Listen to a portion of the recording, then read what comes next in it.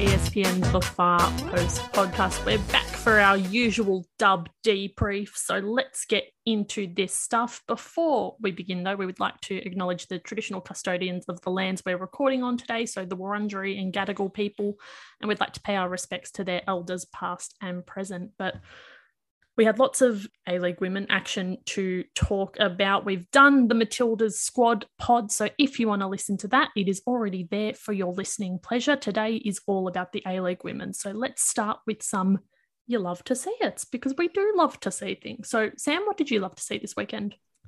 So this weekend, I loved to see Courtney Vine, who has just been called up to the Matildas training camp in Dubai, absolutely send Perth Glory's Sarah Carroll to the shops several times, but particularly in the build-up to one of the 4 goals that Sydney scored in that game on Saturday. She stood up Sarah Carroll near the byline. She nutmegged her like putting a thread through a needle eye and charged towards goal to set up the goal scorer, who I think was Mackenzie Hawkesby or Remy Simpson.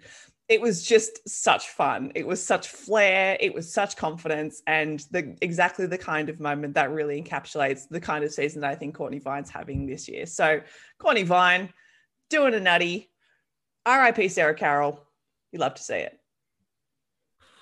That sounds so bad out of context, but we did love to see it. Angela, what did you love to see this weekend? I love to see Ash Sykes scoring. So Canberra did lose, but she came on in the second half and she managed to get one back against Adelaide.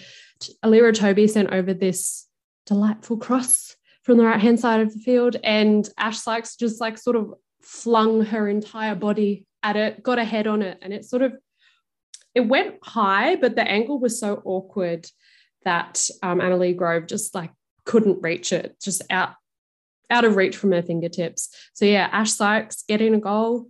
And also, Ash, I guess we talked about this a lot earlier this dub season, but Ash Sykes doing things just generally, we love that. She was really energetic in that second half for Canberra. So yeah, you love to see it. Honestly, she was so good. I got hyped watching her, and I was just sitting on my couch in my lounge room, but I was there ready to run through a wall just by what Ash Sykes was doing. But Harrow, what did you love to see this weekend? I love to see Caitlin Torpey hit an absolute banger, real goal of the season contender. Wellington Phoenix versus Melbourne City. Holly McNamara, who's also just been called into the Matildas training camp, puts in a cross. Katie Taylor from Wellington clears it with a header, but only so far as Caitlin Torpey, who streams in and gets her foot over it beautifully and just on the half volley hits this incredible sort of skidding, spinning shot, totally unstoppable past poor old Lily Alfeld. And, it just took the wind out of poor Wellington's sails, and, it didn't go too well for them from there. But, just a world-class strike from Caitlin Torpey. You absolutely love to see it. Got to give a shout out there to I think it was the A-League social media person who dubbed it a torpedo. It was a visual joke. It was good. It doesn't sound that great when I try and say it, but it was an absolutely excellent goal. But I think that game is where we will start our discussion for this week's episode. So it was Melbourne City 4, Wellington 0. It was a real weird one because on the kind of score sheet, it looks like a comprehensive City win, but Wellington showed a lot more than that scoreline kind of suggested. So, Hara, I know you were just talking about it, but tell us a little bit more about kind of how good Wellington were despite the kind of scoreline. I was covering that game for AAP, and I really felt for Wellington because for the first half hour, they were right in that game. They were really right in the thick of it, up to their eyeballs, to be honest, and they were really making City think. And it was funny, actually, at halftime, City were obviously 3-0 up, and Rebecca Stock got interviewed by Channel 10 and was so frustrated and just talking about how they could improve and how much better they could be. And that was very much the vibe from Rado Vidosic post-match, despite City leading 3-0 at that point. But basically, Torpey scored that goal just before the half hour mark, and it as I said, it took the wind out of their sails a little bit. But what really hurt was for the second goal, they copped 2 goals just before half time, which there's no coming back from that, really. It's 3-0 and game was done and dusted. But the first was when Melissa Barbieri just sort of hoofed a long ball and Mackenzie Barry's attempted to deal with it, and the header was really poor. And basically, when you've got a player like Hannah Wilkinson lurking around, she just, and it was a really lovely chip finish, to be honest, like not easy to pull off. She made it look very easy. And that just, that was just a hammer blow. And then they copped a third just before halftime. And it was kind of sums up. It was very similar to the Sydney FC game previously, albeit Sydney just put on a clinic last time. But it was like you get to halftime and they settled and they only conceded 1 goal in the second half. But once again, it was a real what might have been. Not that they created too many golden opportunities. There was one before the opening goal where Tori Jimith just got a foot in the way to nick away a really dangerous ball. But they probably should have felt that they should have been 1-0 down, probably at best at halftime, if not found a way to get an equaliser. And Gemma Lewis basically post-match said as much, like this sort of makes them their own worst enemy a little bit, in the sense that if you're copping those goals, especially just before halftime, you're leaving yourself with a lot to come back from.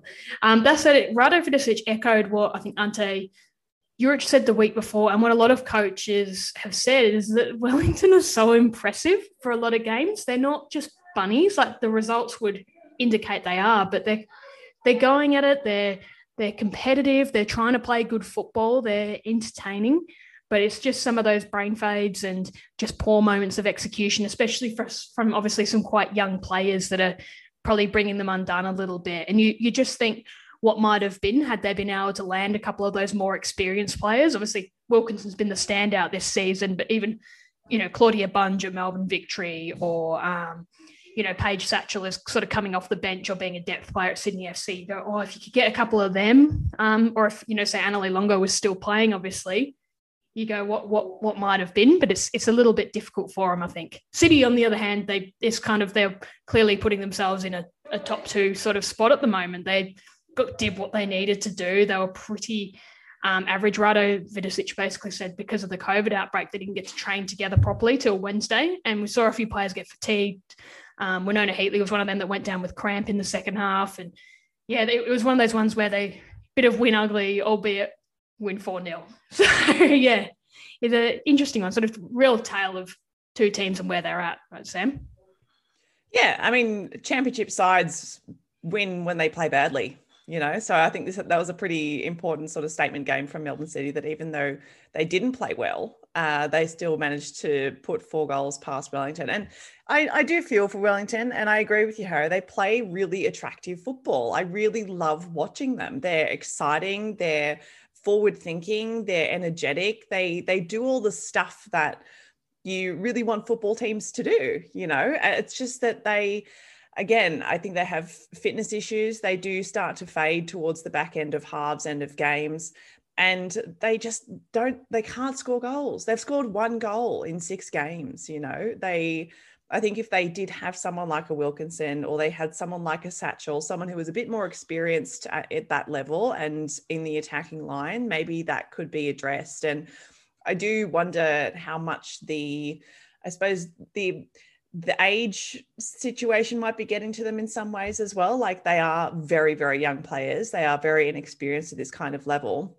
And I think back to when I was 17, 18, 19, and if I was copping results like this week after week, like, I'd be pretty down on myself as well. It's hard to stay motivated and to stay together and positive when you're copping 4 or 5 goals against better teams most weeks. But so I do think, I hope Gemma Lewis, and from all evidence in interviews and match reports, she is an extremely good person to have in an environment like that. And they obviously have built a really good culture really quickly as well, considering how rapidly they had to try and put together this squad. But they've built something that seems quite special, and something that we've said in previous episodes that they can only probably build upon if they're able to just bring it, like, now that because this was the identity season for Wellington, right? This was the season where they needed to come in and tell us who they are and who they want to be. And I think so far, even though they're at the bottom of the ladder, even though they've only scored 1 goal and they've shipped 18, I think we're getting a sense of who Wellington are as a team, as a club, and what they want to do going forward. And so now I think that lays out sort of a blueprint for what the next couple of seasons could look like. And if they are able to now have the time and have perhaps the investment to go out and cherry pick those players who they need in those certain kinds of positions, in centre back, in central midfield, up front, then I think the next couple of seasons are going to be really fruitful for them. Sam, it was quite funny after the match in the post-match press conference, which is done by Zoom. Friend of the pod, Phil Rollo, actually asked Rado Vidicic about Hannah Wilkinson, you know, like, how do you get the best out of it? And he basically said, apart from obviously complimenting Wilkinson, but don't worry about her. You should be focusing on some of those players that are playing for Wellington, and just was so rapt to be talking about these talented, exciting young players. Sure, with a little bit of an eye to maybe next season as well, with his coach's hat on. But it's been great to see. I think I mentioned it with Ante Juric as well. Like, these coaches are going, yeah, we're liking what we're seeing from Wellington, and they're going out of their way to actively complement their opposition, which is a really great endorsement, and hopefully helps a few of them really keep the faith in what they're doing, albeit getting a result is the most important thing. It's all well and good to be like, you're doing great from your opposition that's just beating you, but there are some real positive signs to come there. It's certainly not all doom and gloom there. I think you guys have covered it, but that Hannah Wilkinson goal, when you watch it, it's like you were stealing from a baby. You were stealing candy from a baby. Oh my goodness. Anyway, that was, but yeah, I think, and also the City goals, it's one of those ones where it's like, they did win ugly, but all of those goals were technically, I think, quite good. So the fact that City are able to convert in those moments and to get them is a little bit scary. They've really found their footing. Yeah, I think that's, and also just looking at quick maths, the numbers, if you look at, so the 4-0 loss that Perth suffered to Sydney, they were far less in it than when you look at what Wellington were doing. So Perth had like 4 shots to Sydney's 25 and 0 corners to Sydney's 9, whereas like Wellington had, let me just find my steps, 7 shots to 18 and then like 3 corners to 7. So obviously I'm really impressed by their resilience and the fact that they have been able to come out week after week after these bad losses, as Sam said, and are still fighting and being irritating to opposition teams, because you would expect there to have been a bit of a drop off. But yeah, Gemma Lewis must have the gift of the gab to be able to amp them up and get them to come out each week and to get the compliments from the likes of Rado and Ante. So yeah, double thumbs up to Wellington. They're very cute. I love them. I think they'll be great in the coming seasons. Just a word on City. They just have looked so strong defensively, and I know they're going to lose Winona Heatley potentially for at least one game, if not longer, depending on if she cracks the Asian Cup squad. But I think that's one thing that's been a real standout about them. They're not leaking goals. They really make you earn it. And that's why I'm going to be so excited to watch them against Sydney FC, because it's going to be, I know, the best attack probably versus the best defense. And yeah, we know defense wins championships historically. So if they maintain the rage like they have, and Leah Davidson's just been such a pest, like in midfield, in terms of shutting down some really attacking, creative midfielders, like we saw with Alex Chidiac a couple of weeks ago. I think they are putting themselves in a really, really good position as the season builds and as they head towards finals. So yeah, we'll watch this space. Areas in the dub at the moment. I think also with City, like with Winona Heatley leaving, you're just like, oh, you just put Naomi Shinema straight in there. Like, I think that Rado's made a really balanced squad. So I'm not too stressed for them in that regard. And that will be a real weapon moving forward. Chelsea Blissett. Chelsea Blissett looked really good too since she's made her return, which is such a good news story because she's such a lovely girl and she had the ACL setback, and it's just great to see young players, as we know, come through, especially centre backs. It's of particular interest to us as Matildas watchers. So, yeah, no, it's really impressive, the squad that I think that they've put together, and it is really starting to come to fruition now. They've had some time to sort of settle and get things really working. I have a question for you guys, actually. which relates more to the dub. To borrow a phrase from Anna, so from Sydney, Victory, actually, I think I just answered my own question, and City, who do you think will drop the bundle the most in the absence of these youngsters who've been smashing it, heading over to Dubai and possibly India? Harsh, because Victory already dropped the bundle That's before losing those players. So I don't know if I can actually say. They're going to drop the bundle twice. Oh no! Well, Pick up the ice cream after it's been on the ground. It's difficult because I think it really depends on whether they get picked. Like at the moment, City, for example, if McNamara and Heatley go for training camp and then come back, they'll miss one game, I think, against Adelaide, and then be back. It really does depend, like if they get fully picked or not. It depends on that, and I think it also depends Did on either of them contingency drop plans. the bundle? No, we both sort of cut, but you just said it depends on contingency plans, and I don't think either of those teams are going to drop the bundle because I think they're both very well organised and maybe more about structure and team rather than necessarily exceptional individuals. I think the Sydney, I probably would worry more about just because Vine has been so good, like incredible, and Simpson hasn't been quite as heralded, but as you said, Sam, has shown more strings to her bow, has been delivering assists as well as some goals, and they're very, very difficult players to replace. I know they've got Rojas in particular as one of those options, but I think when you see their substitutions come on, it's just not the same flow that it has when Vine and Simpson. I don't think it means they're going to drop their bundle, but I think it's going to get a bit more difficult and maybe they're not going to be trouncing teams. But, they've still got players like Mackenzie Hawkesby and City. I think it's to a lesser extent. Both have been very good, but they can sort of slot Chelsea Blissett into their defence at least. As good as Heatley has been, I think Czech is the one that sort of holds the whole thing together. And McNamara is going to be difficult to replace, though, because she just creates so much with the way she takes the game on. But for them, I think their defensive solidity has been really the key. So I don't think either of them. That's such a half-assed way to answer it, Angela. I don't think either of those two teams are going to drop their bundle, and this Victory would have the most concerns over.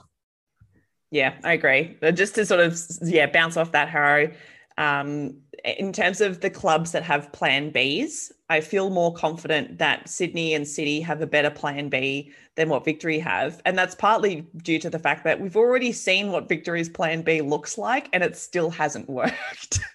They've already dropped the plan B bundle. And so they're going to have to move to plan C. And something that we mentioned in the last episode as well is now that there is an international window, these clubs also have visa spots that are open. They have guest stint spots that are open for, I believe, 6 games. We've seen that used by a couple of clubs in the past. So they might use this opportunity to bring in temporarily a couple of stopgaps to, again, replace those irreplaceable players. But, when I look at Sydney, I think one of the reasons perhaps that both Cote Rojas and Paige Satchel were signed is because there was perhaps some forward thinking by Ante Juric and the coaching staff that this might be something they would have to deal with. And so they're pretty similar like for like replacements for a Remy Simpson and a Courtney Vine in terms of their style of play. But the other good thing I think with Sydney is that they're not overly reliant on them to generate results. We saw that again in the most recent game against Perth. Mackenzie Hawkesby is their current top goal scorer. They've got goal scorers all over the park, and so did Melbourne City. Whereas I think the issue with Victory is that now, particularly with the loss of Lynn Williams, whose loan spell has just ended, they're going to be very heavily reliant on Catherine Zimmerman to try and get results. And I don't I think she's a stunning player. She's amazing. But I think other teams have probably figured it out. And Victory's defence is just not as convincing to me as Sydney's and City's. So I'm, of the 3 clubs who have been most heavily hit by the Asian Cup, I think Victory are going to be the one, if any of them do, that's going to fall out of the top 4. Just on kind of City and Sydney, we could argue that they're kind of they've been affected in similar ways, but are they still the kind of, is it basically, it's between, is it a 2-horse race? Is it a 2-horse light blue race? Are these the two teams that will be battling out for the championship? So I'm going to just quick yes or no around the Zoom. Angela, is it City and Sydney's basically? Yes or no? Yes. Sam? No. Oh, that's spicy. Hannah? No. I'm with Sam. Oh, it's 2 pods in a row. I don't like this.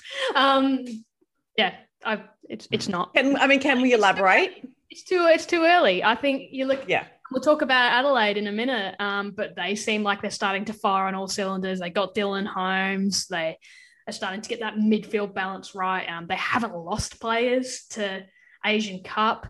That's the big one. They're a good team. They've stopped. You're gonna have to do an explicit warning here, Marissa. They've stopped shitting the bed in the first 15 minutes of games, which I think has been the big thing for them. They're not conceding so early and having to play catch up. I know that every year I'm like, I don't know if this is going to be the year that Adelaide make the finals. I think pre-season I said, nah. But this is a team that looks a lot more solid than in previous years. They've found their footing, and I think if you look statistically at that game against Canberra, you'd be like, I don't know about that. But yeah, I think it's too early to write off other teams. I think Victoria look very shaky, but there's enough quality there for them still to be a threat come finals, and they know how to do it in finals, very similar to Sydney FC. Doesn't necessarily mean they'll win it, but they could cause upsets. And I don't know about Brisbane. I don't understand them. But if they make it, they've got enough sort of quality there to maybe cause some problems as well. Sam? Yeah, completely agree. I wouldn't write off Adelaide. And I think one of the big things is the fact that the top 3 at the moment, Sydney, City and Melbourne, are the 3 clubs who are losing players and who are going to be not just to Matildas, but to the end of loans and all that sort of stuff. So those are the clubs who are losing players who've made some of the biggest impact as well, particularly Sydney. They're losing one of their top goal scorers and their top assistant in Courtney Vine and Remy Simpson.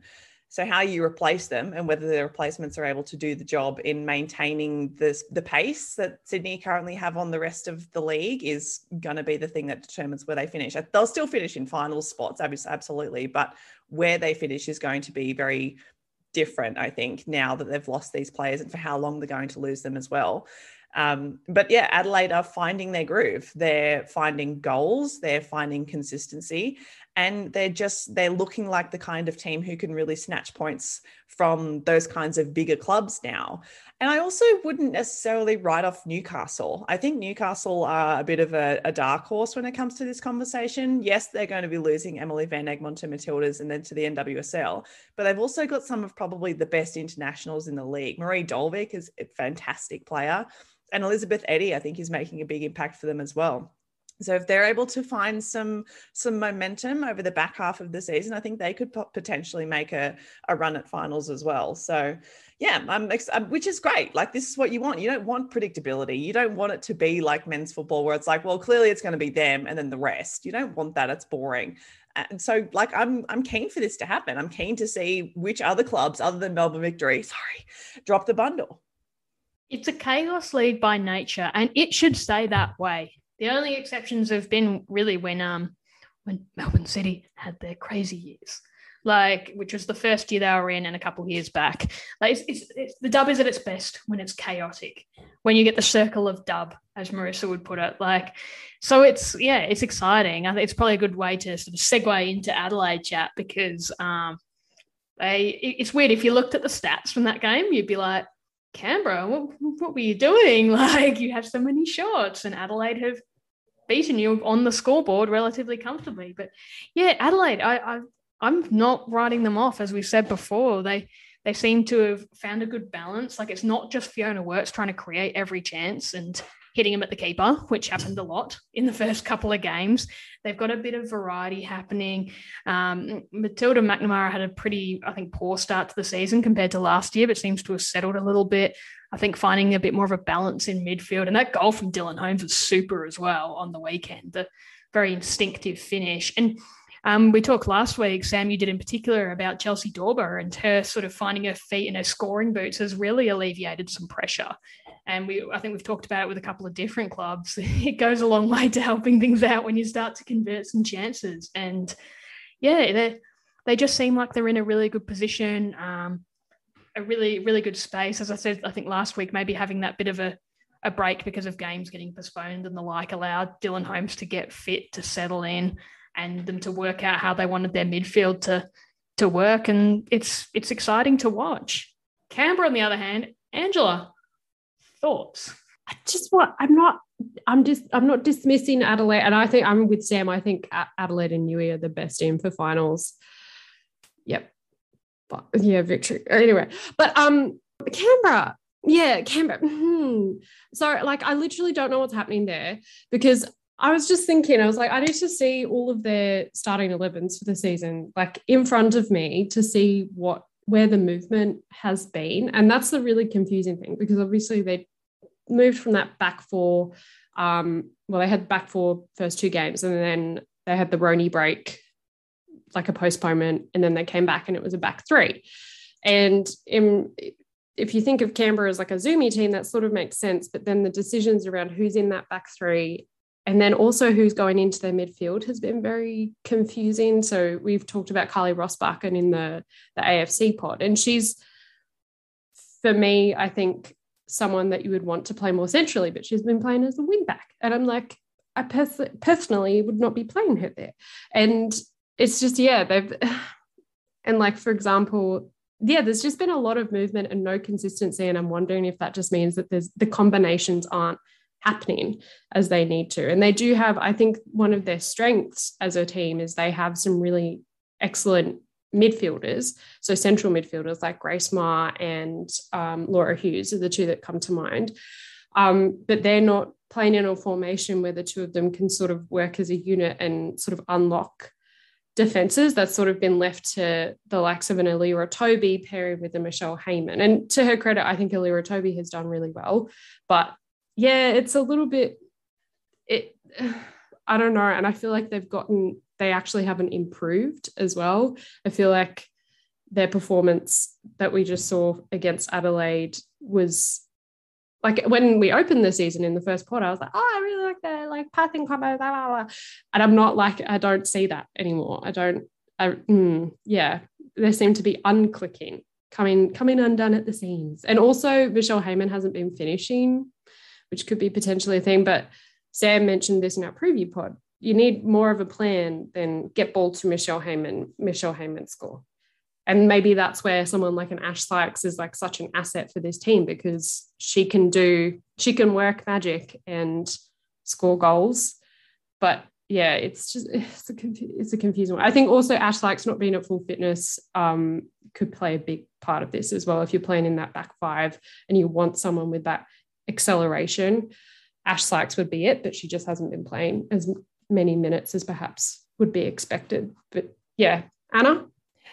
They're missing Nikki Flannery as well, who had such a good year last year and got called into obviously the talent ID camp, where she did an A off the back of a really good season. And Jess Nash as well was excellent at Canberra last year, and now sort of playing right back at Sydney, though I think that would change probably a little bit now with injuries and unavailabilities happening. But they were both really important players for Canberra last year. And I thought Flannery last year, obviously, as you say, Sykes hasn't really hit full fitness, whereas last season Flannery had such a good year and was such a good foil for Heyman, and so good out wide, obviously pace and skill, and could score some really nice goals as well, and as well as create. So it's just a couple of those pieces that are missing, and it's just not working. I think you've summarized it really well, Angela. I'm kind of confused as to what Vicky Linton wants. You know, like what is the, to use Tony Gustafson's phrasing, what is the picture that she's wanting to paint that everyone needs to see? I don't see it. And particularly when it comes to the midfield has been this bizarre conglomeration of players that don't have chemistry together, and they're not being played in the positions that they flourish in. I think Laura Hughes, as you mentioned, Angela, is one of the best midfielders, not just in Canberra, but in the whole league. She's been playing with Grace Maher for several years. I don't know why you would separate them.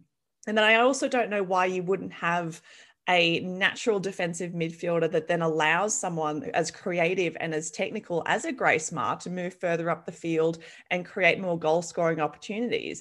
Instead, it seems like Linton has been relying very heavily on Chelsea Washington, whose role I don't really understand. She sort of just has free reign to do whatever she wants. And maybe that's the privilege of being an American import. I don't know. Like on the side of that, Chloe Middleton, I don't think has had a particularly good season either. And yet she continues to start in that midfield position ahead of Hughes and shuffling things around. So it just feels like it's all sort of coming undone. The pieces aren't fitting together. The colors are off. It's just, I just don't like it. I don't really like how I feel when I watch Canberra play, because we know what they can be. And this is clearly not that. And so I'm like, well, what's the thing? But it's many different things. It's the loss of players. It's using different combinations. It's a different kind of formation and style. I don't know. I don't like it. Yeah, I get what you're saying. It's like Vicky Linton may very well have a plan and be trying to do something here, but either it's not working. It's not translating. And also maybe the late inclusion of Carly Rossback had meant that she thought she could do something different, like she had a new player to work with. But like I said, I don't think that Rossbacken's been used particularly effectively. Let's talk a little bit about the Western Sydney Wanderers win over Brisbane. It was a 1-0 win, a Briley Henry penalty. It felt like it was very emblematic of Brisbane's season, where they had a lot of chances and they simply did not score. And the Wanderers got that goal and then kind of held on for dear life, and they held on successfully. So, Sam, some initial thoughts on this game?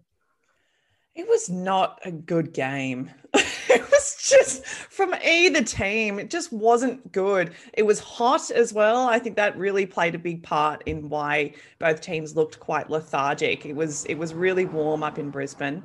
But yeah, it was just it was the same problems coming back to bite the Raw. They had over twice as many shots as what the Wanderers did, 3 times as many shots on target, but they just couldn't put the ball in the net. And it's frustrating. I mean, to the Wanderers' credit, I do think that they defended better than what they have in previous games. I thought Sarah Langman in goal was particularly good. She made a couple of really crucial saves. And Claire Hunt was really good at centre back as well. I thought she was really impressive, very commanding in that space, which is what the Wanderers need. But it was just it's the same feeling as what I get watching Canberra. I'm just like, I don't like this. It seems like Brisbane are just making the same mistakes over and over. They have good build up, and then just final third decision making just goes out the window. And the Wanderers just they still just are really struggling to put together a full 90-minute performance where they don't look like they're going to absolutely fall apart. Like, I don't feel comfortable watching the Wanderers play, because I'm like, well, something's going to happen and they're going to ship 5, and that's just the way that it's going to be.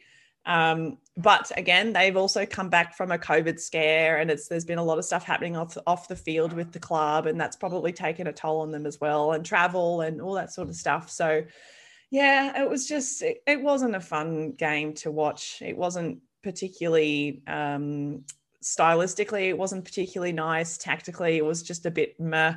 And in terms of the quality of the players as well, I was just like, yeah. A single positive was Briley Henry, I think, taking responsibility and stepping up and dobbing that penalty. Yeah. She got interviewed post-match and basically said, well, I just knew that I had to score because we need a win and we have to score some goals. And I like that she was able to sort of grasp the magnitude of that penalty in terms of Western Sydney's season and embrace it. Obviously, she's got a taste of the Matildas. She's not going to be in the Asian Cup squad, but she made her debut and had a couple of cameos off the bench, obviously. But I do like seeing a young player want to take the responsibility on, and of course she did sink the penalty as well, so we love to see that. When Cap Matildas score penalties, it's a good thing. So yeah, as you say, Sam, otherwise meh, but I did enjoy seeing Briley Henry take on that responsibility and score the penalty. It's a good sign for a young player. I'll add just something real brief. The thing that I think is most intriguing, just switching the focus a little bit to Brisbane, is that all of their talk seems to be like, we think it's going to happen. We think it's going to happen soon. Like, we don't know why it isn't happening at the moment. So I think it's interesting that they feel as maybe confused as we do about why it hasn't kickstarted properly yet. Like, we've seen a couple of maybe false dawns, but they seem to be a little bit confused as well as to why it hasn't clicked and it isn't working and it isn't kind of moving as it should, or as we all expect it to.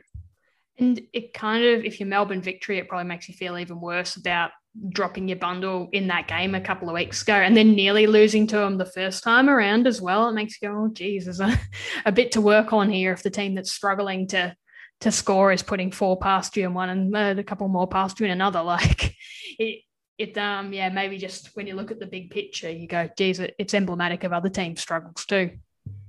I think one of the parallels between Brisbane and Western Sydney in this sense is that their starting centre forward has not been great. Larissa Crummer hasn't been delivering for Brisbane. Briley Henry hasn't been delivering for the Wanderers. And yet they continue to be used. They continue to be used in that central starting number 9 role. And whether it's through a lack of experience, a lack of fitness, or just a lack of ability, they aren't able to do the role that perhaps they are expected to do, or to fill the shoes of the players who have left behind. So obviously Larissa Crummer is no Emily Gilnick. And as much as I am sort of loath to say it, Lena Karmas was a really important player for the Wanderers last season. She scored a couple of goals and had a lot of fight and a lot of momentum to her and a lot of gravity in terms of everyone around her knew what she could do and they could rely on her to do certain things. Whereas I don't think Briley Henry has either the maturity or the sort of physicality that's required for that kind of football. But again, this is her first season where she's actually being started regularly, and I can only hope and assume that she's going to continue to grow now that she understands that this is the level that's required. This is the physicality. This is the speed. This is everything that she needs to do. And now she needs to continue to add goals and assists and other kinds of important attacking statistics to her game if she actually does want to crack into the Matildas, because it's all well and good to impress coaches at youth level, but if you get to the A-League women's and you're not able to deliver, this is the level you're going to stay at. That's this round of A-League women. We have another round of A-League women just around the corner, and by the looks of it, none of them have been ronied yet. Fingers crossed. So we should have 5 full fixtures to enjoy. So we've got Adelaide hosting Melbourne City. Sydney will take on Canberra. Western Sydney will host Melbourne Victory. The Knicks will take on Brisbane Roar, and Newcastle will play Perth Glory. So we can't wait to chat about those next week. But for now, let's move into some boots. All right, so let's start first off with the AFC. Sam, I'm going to handball this one to you because you wrote about it. Please boot the AFC. So I think it's one of football's worst kept secrets that the AFC are just really crap in a lot of ways. Today being Wednesday, we're recording, I had an article come out at ABC about the upcoming Asian Cup and the fact that it is the first tournament in almost 50 years where the women's competition is being given prize money. One thing that I didn't actually mention in the article itself was that it was only in 2019 that the men's competition was given prize money. So the AFC haven't just been real lazy when it comes to rewarding Asia's best women's teams, but they've also been real lax when it comes to the men's. But regardless of the timeline, the fact that the winning, the top 4 teams of the Women's Asian Cup receive just under $1.5 million in total, compared to the men's, who receive just under $15 million in total, speaks to the much larger, much deeper structural inequalities that continue to impede women's football across Asia. And the Asian Cup is one of the biggest, most visible platforms that Asia has to really make its mark on the rest of the world and to show global football that we are competitive, that we have great footballers here. But the AFC continue to shoot themselves in the foot when it comes to stuff like this. So in my article, I wrote about how prize money, as it is elsewhere in the world, whether it's World Cups, whether it's other continental competitions, sort of the tip of an iceberg when it comes to fleshing out deeper disparities that keeps women's football in particular from flourishing. The fact that, for example, we still don't have a Women's Asian Champions League is pretty stunning. The fact that the vast majority of women's leagues across Asia are still only semi-professional, while leagues in the United States and in Europe are galloping away, as well as in South America, I might say. And the AFC have a lot of power when it comes to this sort of stuff. It's not that they don't have the resources. They rake in hundreds of millions of dollars per year. It's not that they don't have the sort of governance power or the legal power in order to do things, because you have to register with the AFC if you want to play football in Asia at all. They can change things. They have a really big hammer that they can whack people with, but they just refuse to do it. So hopefully we're going to start to talk about the importance of not just the Asian Cup, particularly for women's teams who rely quite heavily on national team income as opposed to club-based income, which men's footballers often get most of their revenue from. But we're going to hopefully start to have a wider conversation about the responsibility the AFC has to growing the women's game. Because while we've been talking about, FIFA and the Women's World Cup and how great it is that it's coming to Australia and New Zealand, where have the AFC been in all this? How are they going to be capitalising on the fact that Asia is co-hosting a Women's World Cup? How are they going to improve women's football? Where is their ring-fenced funding? Are their long-term strategies? I've heard crickets from the AFC when it comes to a lot of stuff over the past 18 months, and I think a lot of other people have as well. So hopefully shining a bit of a spotlight on this particular issue of prize money is going to encourage more and more people to shine some other spotlights on areas that the AFC are failing at as well. Big old boot to them. All right, that was one boot, and a big old boot at that. Harrow, another boot? Oh, this is a predictable boot, isn't it? Of course, it's men's football that has delivered us this moment. Obviously, in late October, Josh Cavallo, who's an Australian midfielder / defender for Adelaide United, became the first and, currently only active openly gay player in a men's top tier football league, and I believe in all the top sort of men's football code leagues in Australia as well, including obviously AFL, NRL, etc. And obviously just had that outpouring of support and headlines from all around the world, which are fantastic. And he was so well supported, and there was obviously a lot of love, and it was so well done with Adelaide United. But unfortunately, there's always someone who has to ruin it by yelling homophobic abuse. And as Josh said on Instagram and Twitter on Sunday, that came in Saturday night's A-League men game away to Melbourne Victory at AAMI Park. Just to quote a little bit of what Josh said, I'm not going to pretend that I didn't see or hear the homophobic abuse at the game last night. There are no words to tell you how disappointed I was. As a society, it shows we still face these problems in 2022. This shouldn't be acceptable, and we need to do more to hold these people accountable. Hate will never win. I will never apologise for living my truth, and most recently, who I am outside of football. And basically just told, anyone who's gay and has received homophobic abuse to keep holding their head high. The only really pleasing thing that has come out of that was Josh mentioned he did have some people reach out to him that had basically, I think, told a few of these individuals to shut up or had reported it, and that actually reached out to him and let him know, which is encouraging. But obviously the main talking point here is homophobic abuse coming from the stands, and he also received it on social media. He's by the sounds of things, there's been obviously little moments that have happened, and Nathan Kosmina, the Adelaide CEO, did a press conference the other day. It was said that there's obviously been little moments, but this to Josh, I think, felt like a very targeted bit from a group of Melbourne Victory men's fans, which is which is so, it's just, it felt like it might happen at some point, but it's just so disappointing that it has.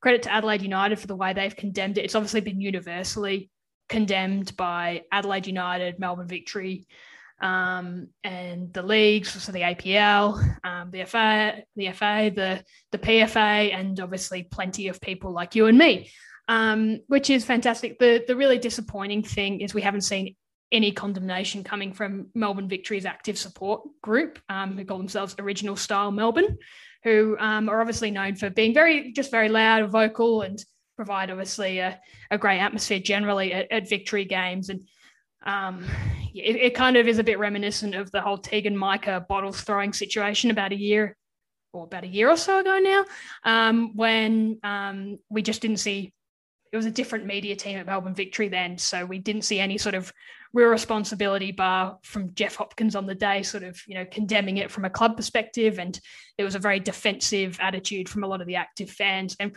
we've just heard crickets, and this is an active, support group that will put out statements if they're not allowed to have a tifo at a derby. So it's really disappointing. I'm not saying that these fans were necessarily in that group, but I think the bare minimum you should be doing is condemning this sort of behaviour and showing that you don't stand for it.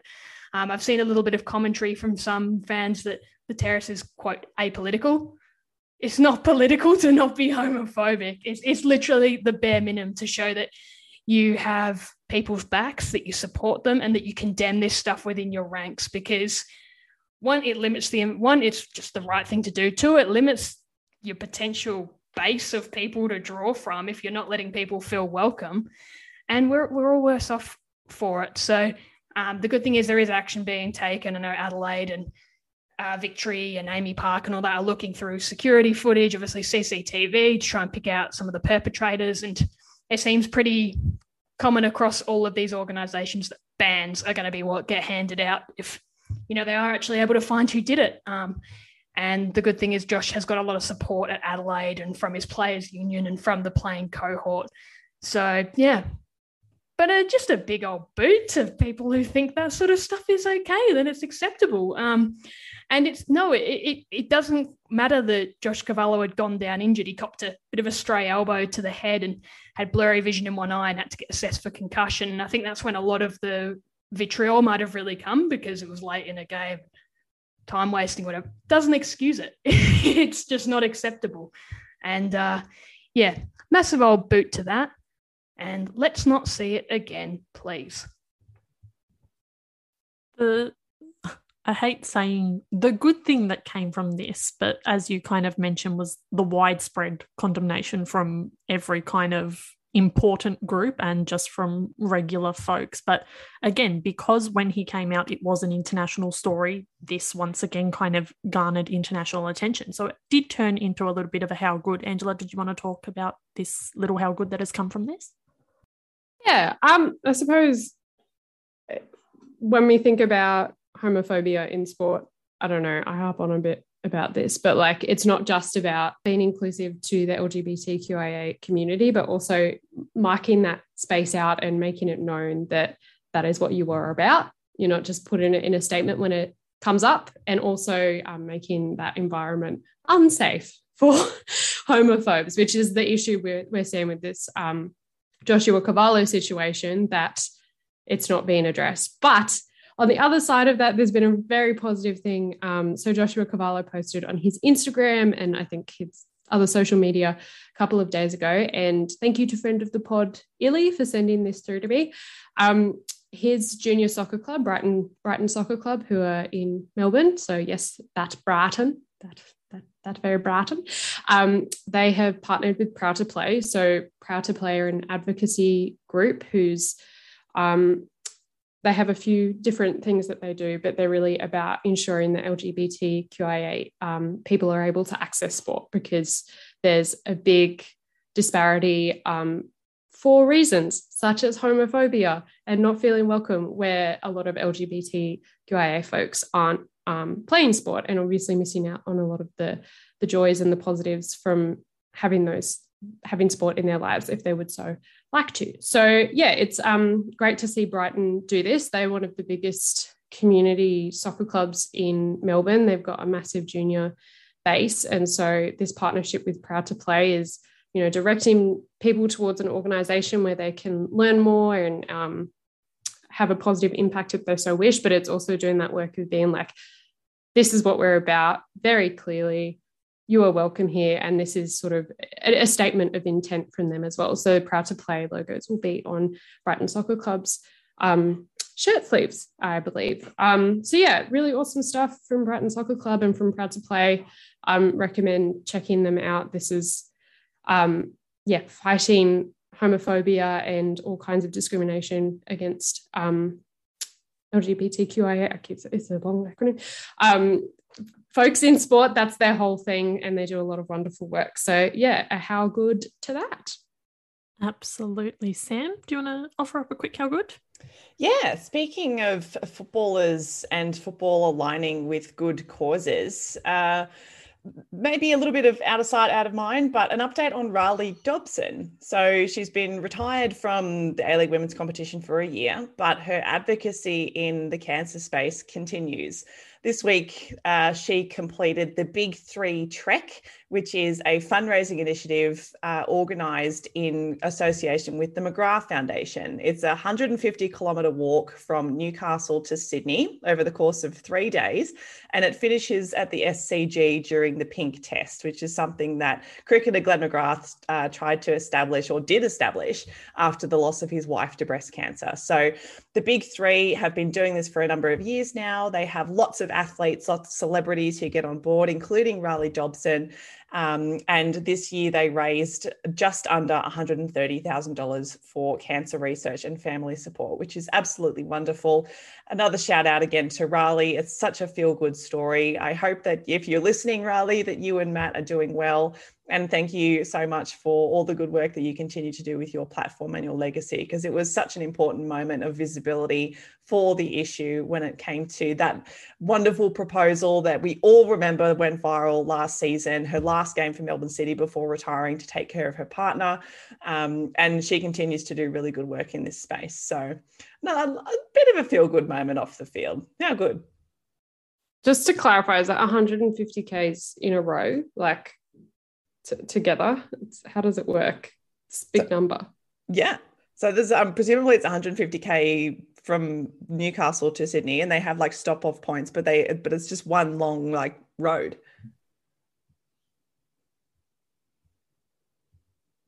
Oh. Why so Angela's incredulous? face right now, listeners, is one of absolute. The woman was too stunned to speak.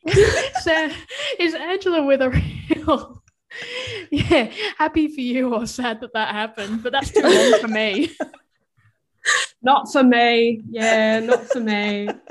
But absolute props to Riley, because it's one of those throw money at that. Oh my God, walking. It is an awful lot of kilometres, which makes it an even more impressive achievement. So how good to Riley. But that's enough from us this week. Remember, no, I have a basic how good. Anna has a basic how good. My real basic how good is the Tillies are back together, and those 4 players from the W League that are the W League, the 4 players from the A League women that are competing for the last 2 spots are just bonked my screen, meant to be my head, right in the thick of things, getting into training camps, and hopefully we'll know within the next week or so who has earned a spot. So really exciting times ahead, and can't wait to see which of those 4 players, or which 2 of those 4 players, Holly McNamara, Courtney Vine, Winona Heatley, and Carly Rossbacken can crack the Matildas and hopefully really make a super exciting impact in India this year.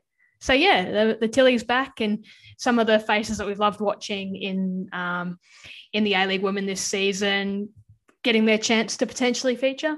How good. Very good. How good. And if you want to listen to us talk about the Tilly squad and those invitees, there is an episode ready for you. It's called Why Ivy Lewick, How Ivy Lewick, What Ivy Lewick, from memory. But yeah, you'll find it. You'll see it. It's there in your feed. Remember, you can find that on Spotify, Apple, and Google. You can also find it on espn.com.au and the ESPN app, because that's where we are. If you would like to talk to us, we are at the Far Post Pod on all social media. But until next time, see yous.